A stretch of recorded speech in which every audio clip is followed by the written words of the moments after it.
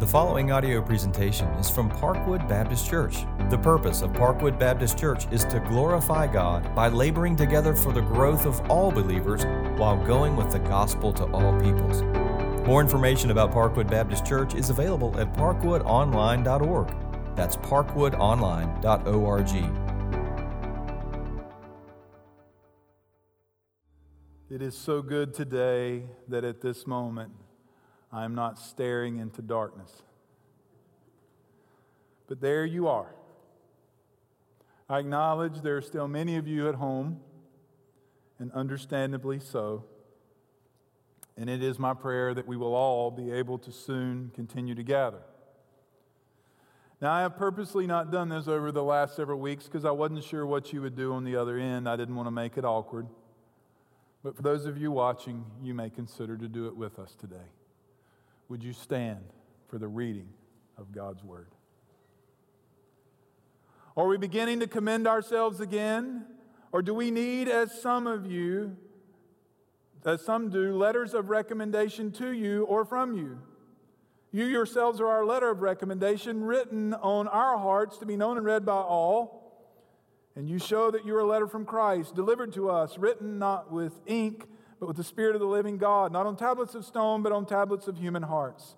Such is the confidence that we have through Christ toward God, not that we are sufficient in ourselves to claim anything as coming from us, but our sufficiency is from God, who made us competent to be ministers of a new covenant, not of the letter, but of the Spirit. For the letter kills, but the Spirit gives life. Lord, we ask now that as we take up your holy word, that you will now, by the power of the Holy Spirit, give life, that you will give instruction, that you will give clarity, and Lord, that you would direct us in the path of righteousness for your name's sake as your people, we pray in the name of Jesus. Amen. You can be seated. If today in the series of questions, those of you who entered this room were asked, if we'd have said to you, are you a Christian? Most of you, many of you would have agreed, yes, I am. If we would have followed with this question, are you a minister? I doubt that many of you would have agreed. Most of you would have processed that question through the social framework in which we live, to where in the culture around us, we would define a minister as someone who serves in an official capacity in a church, someone who is normally paid. That's a pastor, by the way, or an elder of a church. Some are paid, some are not.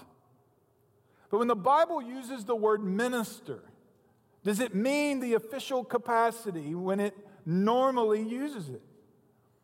The word biblically, and it's down at the very end of our text today, it's where Paul's building to in his argument, minister of the new covenant.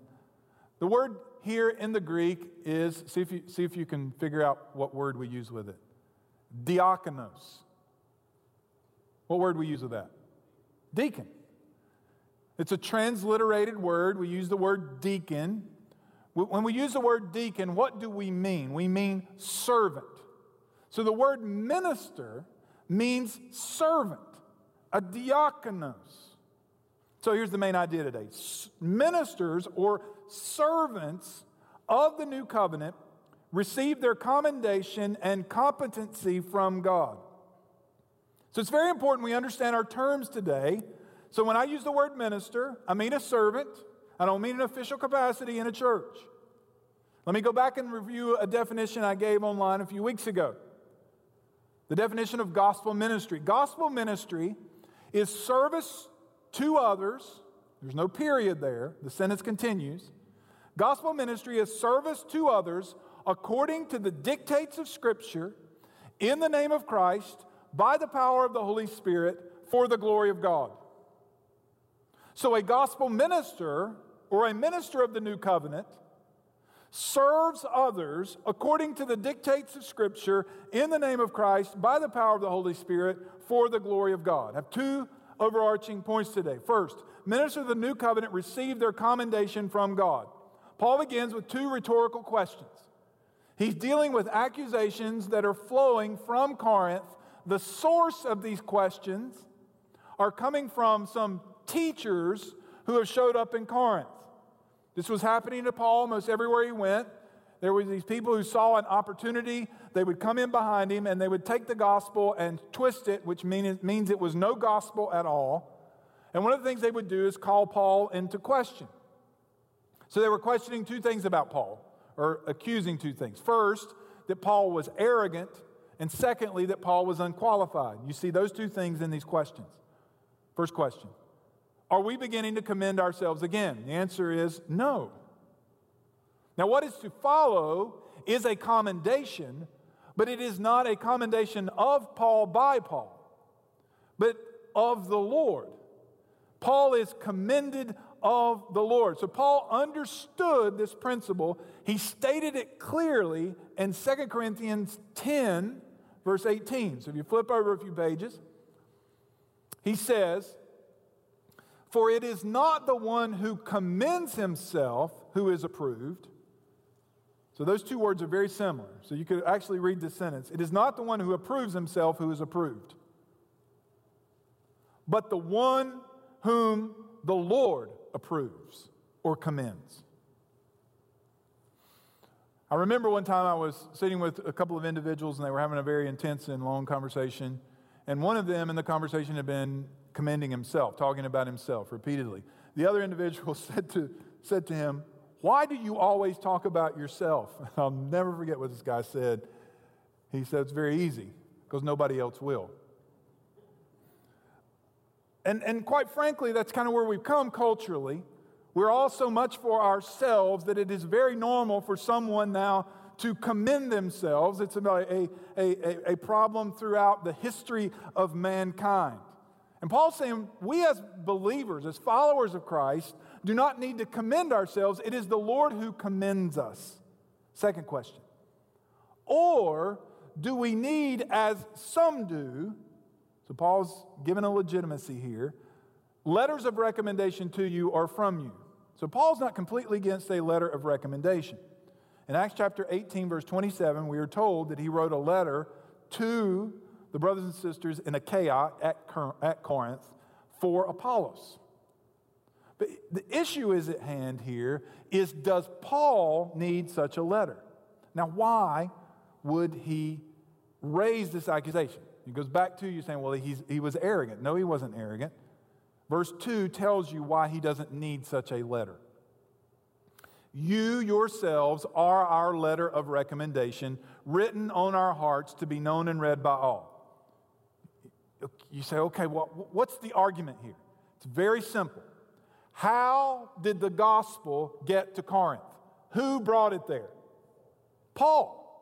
It is Paul who, for the very first time, brought the gospel that these people did not know, had no knowledge of, no basis for. Paul shows up at great cost, when you read it in Acts, at great cost to himself, and preaches the gospel, and it is believed. So Paul is saying, you are our letter of recommendation. It is written on your heart to be known and read by all. So Paul is saying that the evidence that he is who he claims to be and that this gospel is true, the evidence is in the changed lives of the Corinthian believers. Because of what God has done among the Corinthians, Paul is legit. Or you can say it this way very broadly. Evidence of gospel ministry is changed lives. It's not because we write letters or get certificates or degrees. The evidence that we are doing gospel ministry is the changed lives of people to whom this gospel is proclaimed to and to whom it is taught to. Now, what is this nature of this letter? He describes it in verse 3. And you show that you are a letter from Christ delivered by us. And this is very important you get the order here. Who is the author of the letter? Christ. This letter is from Christ. So Paul's saying it's not even from me. This originates in Christ. It is delivered by us. So who's Paul? He's a mailman. He's just the one delivering the news. He's a herald of the good news. He's just a mail carrier. This letter is not of human origin. It is written not with ink, but with the Spirit of the living God. This is from the Spirit of God Himself, and these words are living and active and sharper than a two-edged sword. Then he says they're not on tablets of stone, but on tablets of human hearts. Now, here's where Paul gets hard. He just switched metaphors. We went from letters to tablets. So what is a tablet of stone? What's a reference to? Anybody want to take a shot at it? 10 Commandments or the law? Let's be a little broader. It's the law of God. So the tablets of stone, which Moses descended from Mount Sinai. So he's saying this is not written on tablets of stone. Now God wrote on those tablets. You remember that? So he's not written on tablets of stone. Where is God written? The tablets of human hearts. So he has an allusion to the law, and then he has, not an illusion, an allusion, then an allusion to the promised new covenant. Let me just read from two foundational texts of understanding the new covenant. In Ezekiel chapter 11, verses 19 and 20, Ezekiel says, I will give them one heart and put a new spirit within them. I will remove the heart of stone from their flesh and give them a heart of flesh, that they may walk in my statutes and keep my rules and obey them, and they shall be my people and I shall be their God. So he's going to remove the heart of stone and give a heart of flesh. Now let's be very careful that we don't assign negativity to the use of flesh here. The word flesh means alive. So you've probably all seen Dr. Oz, right? And whether you like Dr. Oz or not, it's not what's important. I saw an episode one time where Dr. Oz had a heart from a cadaver of someone who had died of heart failure and a good, healthy heart. And he had people from the audience come up and touch it. So the heart that had died, the person who died of a heart attack, he said, what do you feel? They said, it's hard. So that's what the hardening of the arteries, that's what causes a heart attack. You feel this other, what do you feel? It's soft, it's pliable. That's what he means by heart of flesh. It's alive, it's functioning, it's living. Now here's the difference. I think this is where this illustration has got to come home to us as modern Christians. Jesus did not do bypass surgery on you. He did a heart transplant. He didn't fix your old heart, He removed it. And He placed within you a heart of flesh. And here's what He did. This living, beating heart for God. In Jeremiah, He says, He writes His law on our hearts. It's no longer something outside of us. It's something inside of us. So this begs a few questions. Has your heart of stone been removed by the power of the gospel and been replaced with a heart of flesh? In other words, do you desire the things of God? Has God's law been written on your heart?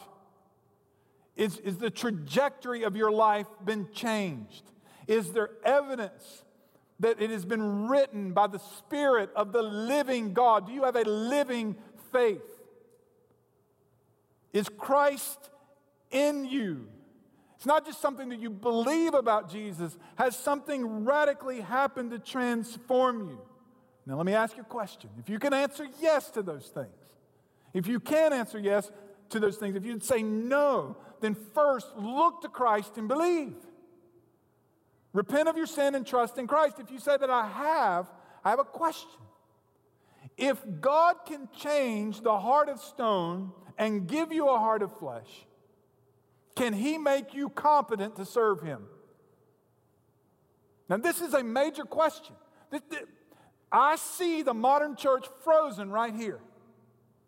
We believe Jesus can save us, but then we push back and say, I can't do that.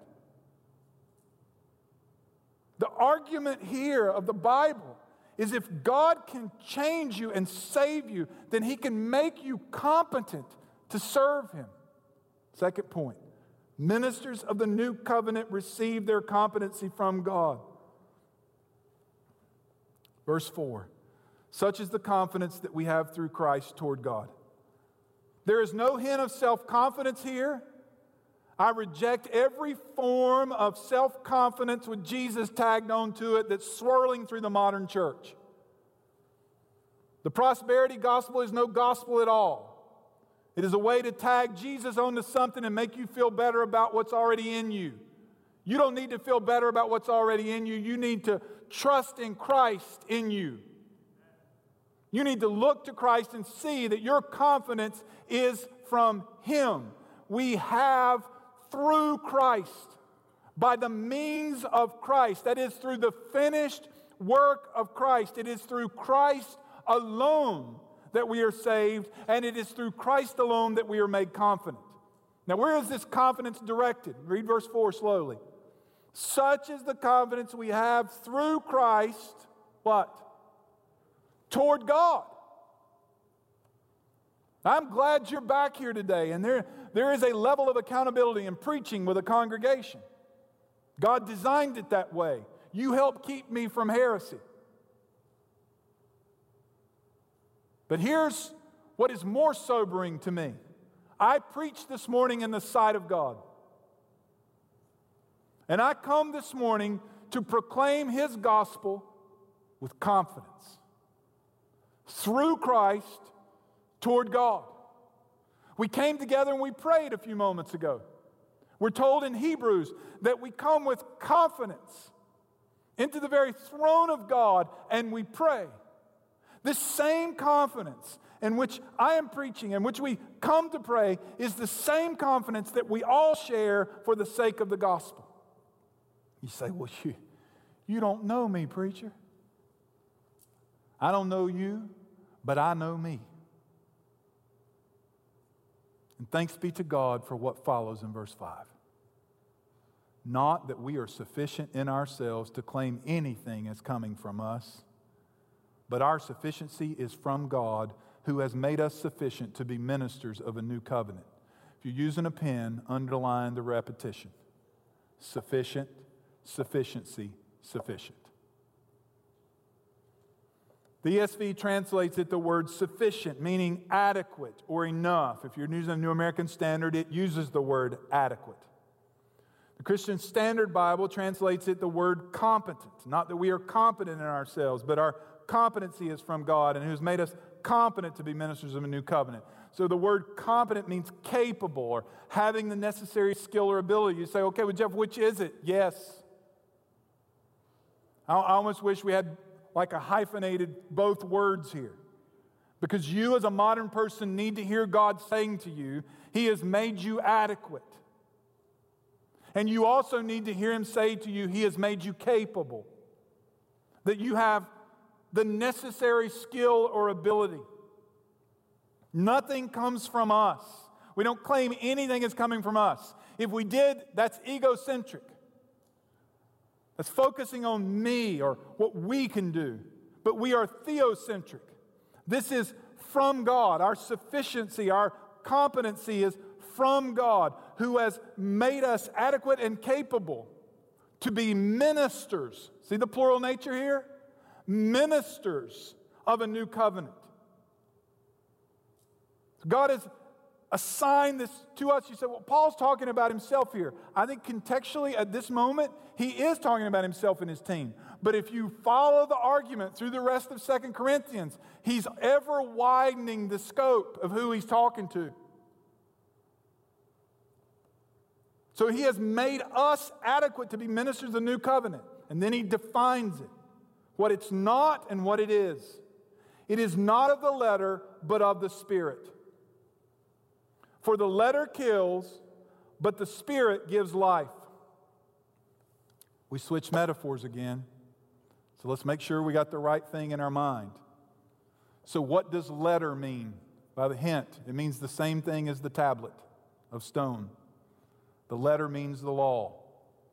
You've heard the phrase, the letter of the law. So it is not of the letter of the law or of the law, but of the Spirit. For the law kills, but the Spirit gives life. So the question is the law bad? No. And I would say, I agree with you. The law is not bad. Because the law is necessary for us to see our sin. That's where he's going to go in verses 7 and following. He's going to argue that the ministry of condemnation that comes from the law was necessary. Otherwise, you would have never seen your need for Christ had you not known you had broken the law of God. So the law is not bad. It is necessary for us to be saved. But can the law be used in a bad manner? The answer is you better believe it.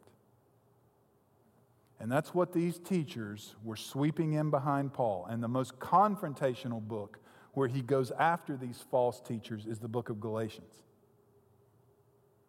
And here's what he basically says. If you add to or take away from the gospel, you are anathema. You are accursed.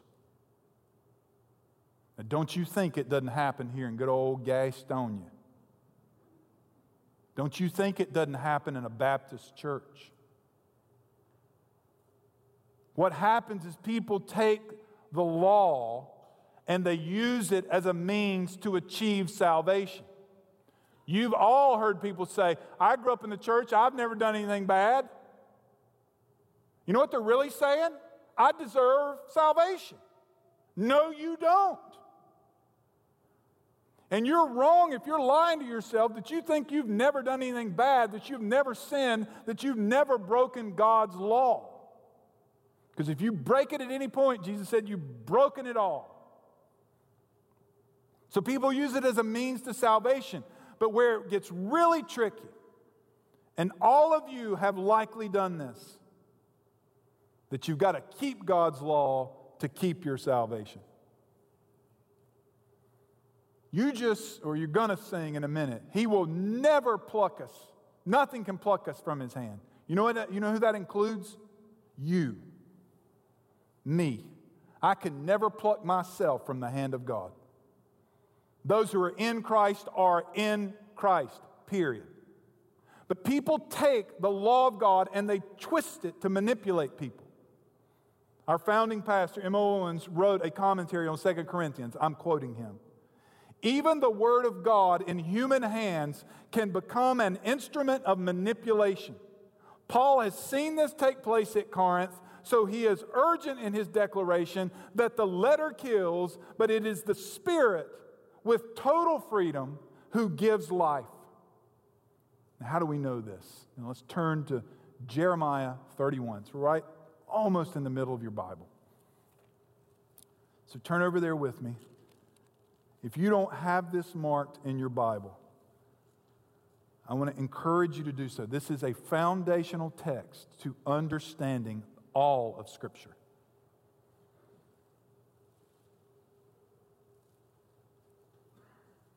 Jeremiah 31:31. Behold, the days are coming, declares the Lord, when I will make a what? New covenant with the house of Israel and the house of Judah, not like the covenant that I made with their fathers on the day that I took them by the hand to bring them out of the land of Egypt, my covenant which they broke. So what was written on the tablet, they broke it. He says, though I was their husband, declares the Lord. In other words, I took care of them. For this is the covenant that I will make with the house of Israel after those days, declares the Lord. I will put my law within them, and I will write it on their hearts, and I will be their God, and they shall be my people. It is through the proclamation of the gospel of Jesus Christ, according to the word of God, by the Spirit of God. It is the power of God. The gospel is the power of God into salvation.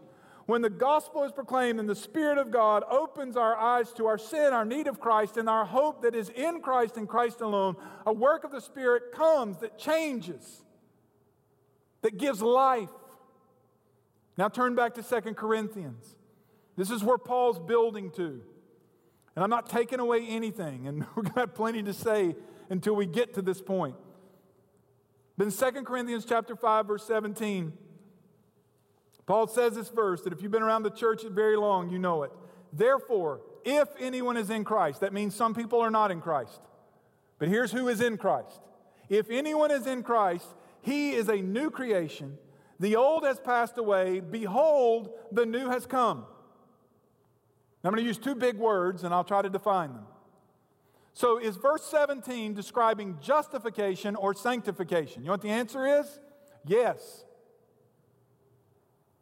Justification is the doctrine that says that the righteousness of Christ has been applied to all who trust in Him by faith.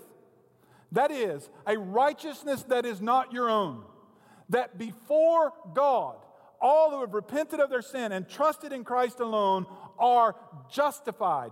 All are declared righteous. The old is gone. He didn't just clean you up. He made you brand new. The new has come. Sanctification. Sanctification is the acknowledgement that the new has come and that you have new life in Christ and that you are becoming like Christ in your actual lives. That you are more like Him today than you were 6 months ago. If anyone is in Christ. See, that's the key part. If anyone is in Christ, he is a new creation. The old has passed away, then behold, the new, present tense, it has come. So Christ is in us and we are in Him and we are becoming like Him. Christ has made us new and He is making us new. That means we are competent. That we are capable people. Now hear me clearly in what I'm going to say next. To deny, if you are a Christian, to deny that you are competent is to deny the sufficient work of Christ.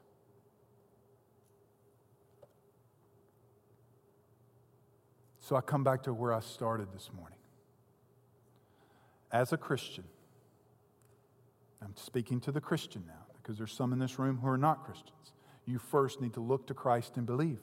You need to repent of your sin and trust in Christ. But as a Christian, do I realize that I am a minister of the new covenant? Let's go back to verse 17, reread it, and follow Paul's logical conclusion with verse 18.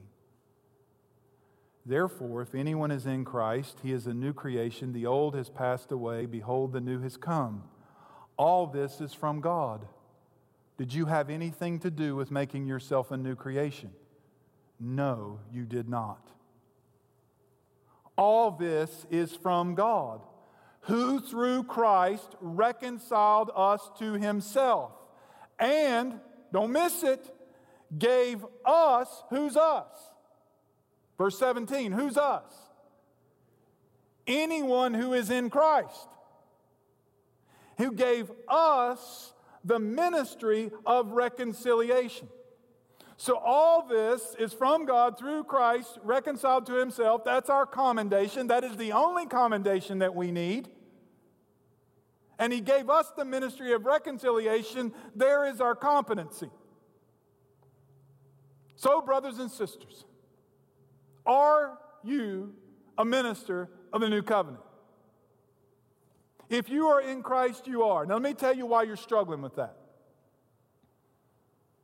For years, and if you are a Catholic who came here today, I'm not trying to demean you at all. I'm just trying to explain historical theology for a moment. The Catholic Church was responsible for separating the world into two spheres, the sacred and the secular. Unfortunately, most evangelicals still see the world that way. That there's the sacred world and there's the secular world. That's why we have Christian music. That's why we have Christian places to go. Sacred and secular. Now, where this is most shown is if I were to say to you, do you have a secular job? Now, the Reformers came along and said, we reject that. Read Luther or Calvin or any of those early men. They rejected that. One of the people that Luther writes about and influenced was this barber, which, by the way, my barber who passed away 2 years ago, probably the best teacher of the Bible I've ever met. You know how I know that? Because he taught me the Bible while I was sitting in his chair. And I heard him repeatedly teaching the Bible to people who were sitting in his chair. It's an understanding of vocation. So go home, look it up. Look up vocation. The first definition, if you have a thorough dictionary, the first definition is not what you think it's going to be. It's not going to be career or place of employment. That's going to be the second definition. The first definition is still the same and where the word came from. You know what the definition is? One word: calling. Calling. So as I'm looking around this room today, I see a mechanic and a guy in education, a doctor, retired person, a dental hygienist, a real estate agent. You're all called. All of you. If you are in Christ, you are a new creation. Wherever you go, Christ goes. Wherever you go, Christ goes. And He has given you something to take with you wherever you go. You know what it is? The ministry of reconciliation. The old is gone. Behold, the new has come. So, brothers and sisters, quit living a false dichotomy that I'm in the ministry and you come to value from it. If you are in Christ, we are in the ministry. We are called to serve others according to the dictates of Scripture, through or by the gospel of Christ, through the power of the Holy Spirit, to the glory of God. We all are. So let us embrace it. Let's pray. Lord, thank you for your holy word. Thank you for speaking to us and speaking to your people. Now, Lord, I plead and I pray in the name of Jesus that it will be embraced, that we will embrace who we are in Christ, and that when we rise to leave here in a few minutes, we will leave with the truth of this song, shaping not just what we did at church, but how we live our life. That it is in Christ alone. In whose name we pray. Stand and sing together. Thanks for listening to this audio presentation from Parkwood Baptist Church, located in Gastonia, North Carolina. Please feel free to share this message with others. For more information about Parkwood Baptist Church, visit parkwoodonline.org. That's parkwoodonline.org.